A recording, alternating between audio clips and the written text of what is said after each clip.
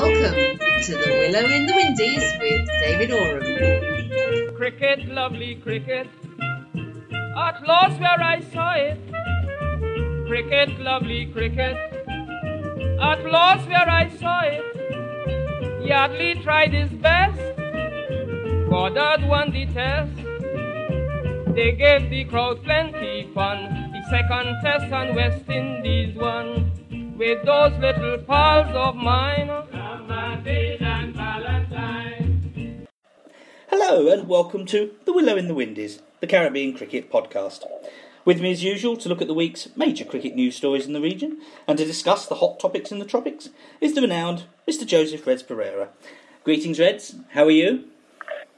Yeah, greetings. I'm happy for Dominica because in that match played last weekend, certainly cricket won, Dominica won, and it was great to see Brian Lara batting so long. And really, I think the crowd wasn't a full house at Kensington, but I think they will probably make their $1 million for the Dominica reconstruction. There was a few highlights. One was Brian Lara making 60 odd. Yes, he opened the innings and batted in a measured way. He appreciated the crowd had come to see him and other personalities, and he wasn't going to go there, get to 10 and then throw his hands away. It was a bit of a fet match. He played in the right spirit, but he decided that he will put on a bit of a show, and you still feel that if he gets into the nets for a month, he's still good enough maybe to play at the highest level. No, player of that ability perhaps doesn't lose it so easily. Did Curtly Ambrose get a bowl?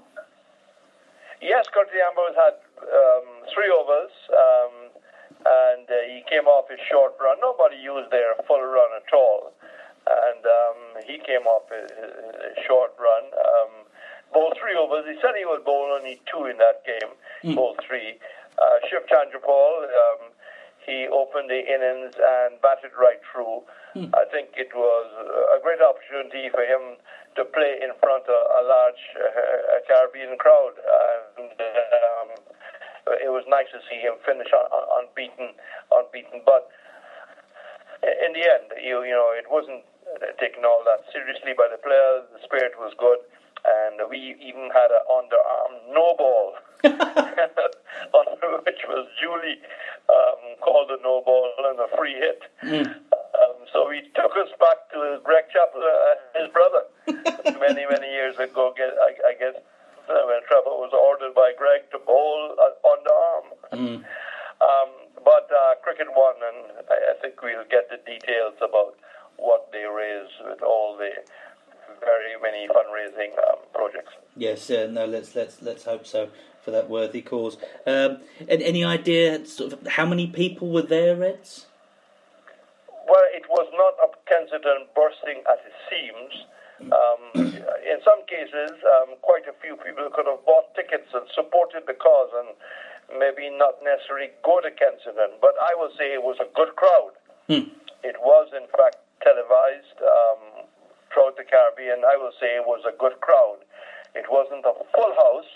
I don't believe I am being unfair, but it was a good crowd. And for all those who turned up, all the agencies, the BCA, the UWI, all the tourist board in Barbados and West Indies board, and everybody who contributed towards mobilizing people. I think a lot of volunteer, the TV staff, I'm told, didn't charge.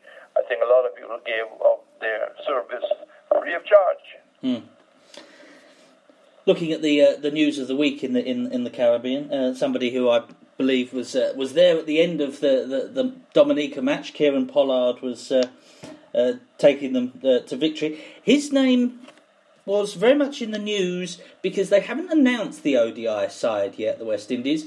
But it's come out in the press that Phil Simmons, the coach, is not satisfied with the squad as selected and has suggested that behind the scenes, certain players have had a black mark put against them. Well, that revelation is a real hot potato. It's a crisis in the making. We'll have to see how Richard Pybers, the director of cricket, will handle this. When we first heard that the team was basically selected, we heard two names, Narayan and Rampal back. But then came the Simmons statement, and obviously indicating that himself and Lloyd were looking to include other players, and they were outvoted 3-2. That means that Courtney Brown, Courtney Walsh, and Eldine Baptiste voted against what Lloyd and Simmons allegedly wanted. The other statement, which is probably worrying, is the one by Simmons where he says outside interference. So whatever split you had in the selectors themselves, which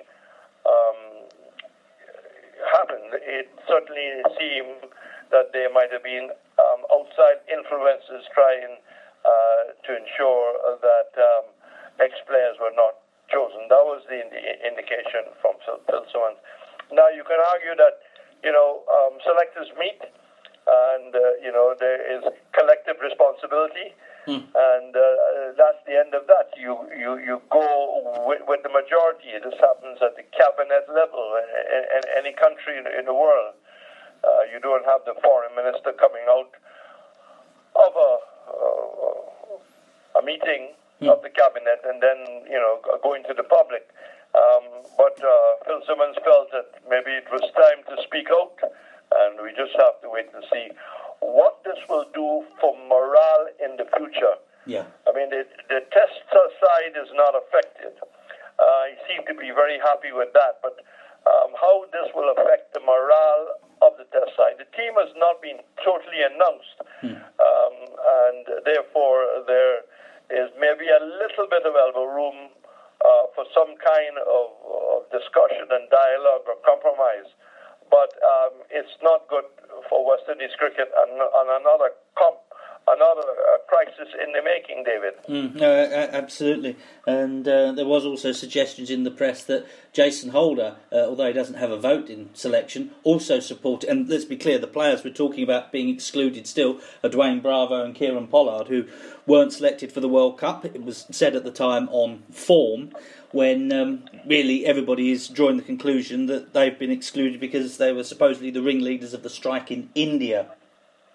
Well, I haven't read the Jason Holder position, and no doubt people are going to link who's left out, who wasn't chosen to the Indian withdrawal. There was the latest town hall meeting was actually in Trinidad the previous weekend, and the reports I've read that there was some hostility towards Dave Cameron. Emmanuel Nanthan wasn't able to join him there on this occasion. He'd missed his connecting flight, but there was certainly some aggressive questioning from the likes of Alvin Cornell and Colin Benjamin, and lots of questions asked about the continuing omission of these players. Yes, one can expect that. In terms of questions, I did read a Guardian report which said that Dave Cameron handled matters very well, but it's always going to be a contentious town hall meeting, which was late in coming. They couldn't agree on a venue, so a lot of animosity, hostility could have been building up in questions, and of course you've had the removal of Ramdin as captain. Also, the female West Indies captain was previously from Trinidad. So one can expect that he would have had a fair amount of a hostile reception. Yeah. Another change this week that was announced, coming first through the ICC, is that West Indies will be losing their manager in the new year after the Australia tour, because Richie Richardson, congratulations, is moving up to be an ICC match referee. Well, it's a hit upstairs. I don't want to say it's a kick upstairs. A hit upstairs. I think looking back at Sir Richard Richardson, he was remembered as a nice manager. He probably wouldn't be remembered as the manager who cracked the whip, the manager that players were afraid of. One of the things under any manager's term is the kind of success the team would have had. And unfortunately, some managers are with the team at a time when they were very successful. You know, you take the Lloyd team and the Richards team. You know, you had the Jeffrey Stallmeyer and the Clyde Walcott and the Jerry Alexanders, and you know, you can go further down. And Richie didn't have a great win-loss situation in his favor. I think the one time I got a little worried is when the New Zealand tour, he came out and really sent a bit of a red flag about discipline, about players not being ready with their competitive face, didn't have their game face on when they came off the bus in New Zealand. And that to me, was maybe his worst period. But I think he has learned a lot during his time as manager about being an IC3. So the transition, David, should not be very hard indeed, and he's got to be maybe not so nice anymore because of the ICC. You've got to hand out a fair amount of monies to be paid and maybe suspension, etc. So it's a different role he's going to be in. It obviously leaves a gap for the West Indies manager. I've not heard any names. Have you got any names that would be in the frame, Reds? I haven't heard any names at all. It'll have to be advertised. You know, you go back to Richardson, he was not originally in, I think there were 17 people interviewed. He was not in the original group of people interviewed. And when the board maybe took the final decision, they were not maybe happy with, people who indicated an interest in who were interviewing, and they thought that he was the best person, and he probably would be able to help the coach at that time with the West Indies batting. He could take some responsibility with the batsmen, but it will have to be, no doubt, advertised, and the process should start fairly soon because his term with the West Indies cricket team finishes at the end of the Australian tour, which is, late December. We were talking a moment ago, we mentioned Courtney Walsh, one of the selectors. He was the latest this week to, understandably, endorse Jason Holder as the new West Indies captain, following Viv Richards and Brian Lara. Courtney Walsh has been working in the USA in the last week, Reds. Yes, I think this is an effort to try and boost up the ICC Americas because they're playing in the Clive Lloyd 50-over Nagico tournament. The ICC Americas, the CCC, Trinidad and Barbados are in that zone in Port of Spain, where Guyana, Jamaica, the leewards and windwards are in Bastere. In the previous times that we have had an ICC team play, they have not been competitive. And the whole exercise which Courtney Walsh tended, I think they had close to 100 players or thereabouts. And 8 has been shortlisted for further training. He then indicated to the press that an elite group of the best players were then coming in to join that 8. 30 of the better players were coming in, and from that they will try and pick a squad and try and prepare them so they can be competitive in Port of Spain. Port of Spain is expected to be better for batting, better for the spectators, starting January 7th in both St. Kitts and in Port of Spain, because there'll be less matches, maybe 5 matches in all at the Queen's Park Oval. And one of the complaints by the Trinidad board, all the matches were played at the Oval. Towards the end, the pitches got low, they were wearing, and it didn't help batsmanship, and it didn't help to produce a product many spectators. But by splitting against St. Kitts and Port of Spain, it probably will produce a much better looking cricket square and hopefully a lot more runs in the semi-finals and finals. Yeah. Now, those fixtures were confirmed this week for January for the Nagico Super 50. Either side of that is the first half and the second half of the 4-day season, and those fixtures came out this week, Reds. Yes. It's good to see those fixtures out early. Part of the West Indies tour to Sri Lanka and on, you might find that some of the ODIs players, for example, manager Liam Sebastian was saying, Lockhart Sebastian was saying that maybe he will be losing two players in Fletcher and in Charles. But one will have to just go with the punches. At least everybody knows early what are the dates.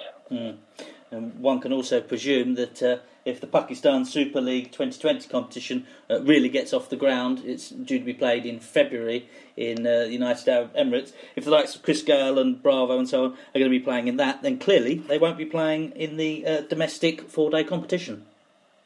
Exactly, and that's how opportunities, tend to arrive and be given to other players.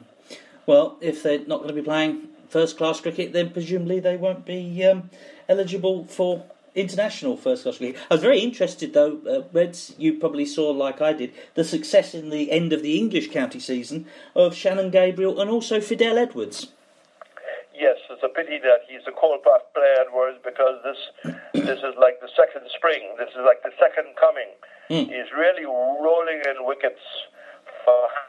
And maybe initially he wasn't supposed to play in the longer version for Hampshire. Yeah. But the Australian quick, who was contracted, had to go back because of injury. And after playing in the short version of the game, he stayed on. I think it's a good run for Gabriel. He's getting a lot of cricket under his belt prior to the tour of Sri Lanka. I hope the same is happening for Roach, that he will leave the Caribbean shores really fit and really ready. But it was a good performance by both Gabriel and by both Edwards, no doubt, recently. Yeah, no, I was particularly pleased with Fidel. I've been strongly critical of him in the past when he's gone to preferred playing in the Bangladesh 2020 tournaments. To see him actually play, and he helped to keep Hampshire in the first division in England. There may be some longevity in his first-class career, and even needs to be considered still being good enough to play Test cricket. Well, who knows? Who knows? You've had people who have been recalled, late in life. But he joins a long band of outstanding West Indians and outstanding overseas players who have played for Hampshire. Looking ahead to the 4-day season, I was distressed this week, Reds, to read that in Jamaica, Sabina Park, a trial match for Jamaica's upcoming season had to be abandoned because players were getting injured in that warm-up game. Memories of West Indies, England at Sabina Park. Of course, it's been well felt that had the West Indies batted first, that game might not have been called off because the West Indies were able maybe to handle the short ball better than the English. But it could be a case where, okay, it's a Jamaican trial match, the ground staff don't have to work too hard, and whether this was an unprepared pitch, underprepared, whether there was not enough rolling, etc., not enough watering, not enough compaction, it's going to take maybe a bit of an inquiry, because it certainly made the headlines, and a lot of people will be focusing on the next trial match, whether the next trial match will be played at Sabina or they go to Shetland Park or somewhere else in Jamaica to allow Sabina to get over its problems. We just have to wait and see. It was also mentioned in the Jamaican press that there was no on-hand doctors for that game and support staff if there was danger and with players getting hit. I think that was probably one of their concerns as well. Well, I suppose, David, the question could be asked, how many doctors are at trial matches throughout the Caribbean? Yeah. Are there doctors and medical staff at Providence, at the Queen's Park Oval, at Kensington, in Roseau, in St. Kitts, where the various teams are practicing? It's a fair question. I think it was something that you addressed directly in the aftermath of the terrible tragedy to Philip Hughes. I think it was only a few days later, wasn't it? Omar Phillips was hit, and you were questioning that there wasn't people on hand to deal with that one. Yes, well, that's a learning lesson. I'm sure the Australian Cricket Board has beefed up the readiness of the various services. The readiness of the various services must be beefed up in Australia by now, and it's something that we had to take into consideration, whether we have been lax in case there is an incident like that. Do we have the services available to quickly get the player to receive the best emergency services in the Caribbean? Yes, and West Indies have got the tour of Australia later in this year. It's of course just coming up to 40 years since their fearful hammering at the hands of Thompson and Lilly in 75-76. You and I were talking briefly a couple of editions ago about Mike Atherton's piece on Roy Fredericks, and I know you've got a few more thoughts about that actual series. Yes, I had the pleasure of being at the WACA and did commercial radio for that game. But you got to take that Roy Fredericks 169 in context, because we were badly beaten in the first game of the Gabba, with Derek Murray stop scoring in the middle order. Fredericks, I think, getting 43. And the encouraging thing about that test match is both Calitran and Rowe got hundreds for the West Indies, batting a second time in a losing cause. But then we left Australia and travelled all the way to we left Brisbane and travelled all the way to Western Australia and lost to Western Australia. So when we went into that game, the betting could not have been on the West Indies to last too long. And that performance by Fredericks was something to really see. And if anyone got a copy, anywhere, it'd be worth its weight in gold. Really worth its weight in gold. I mean, he was totally brilliant on that day. Totally brilliant on that day.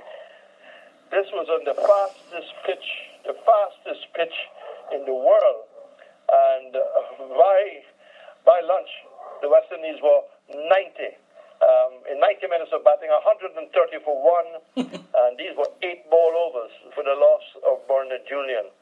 And Fredo really took on Lilly and Thompson, Gilmore and Walker. And the faster they ball, the quicker he cut, the quicker he hooked. Lovely footwork, and I think that came because of his table tennis background. And Fredo, 50 came up in 33 minutes. I kept my own notes from the game.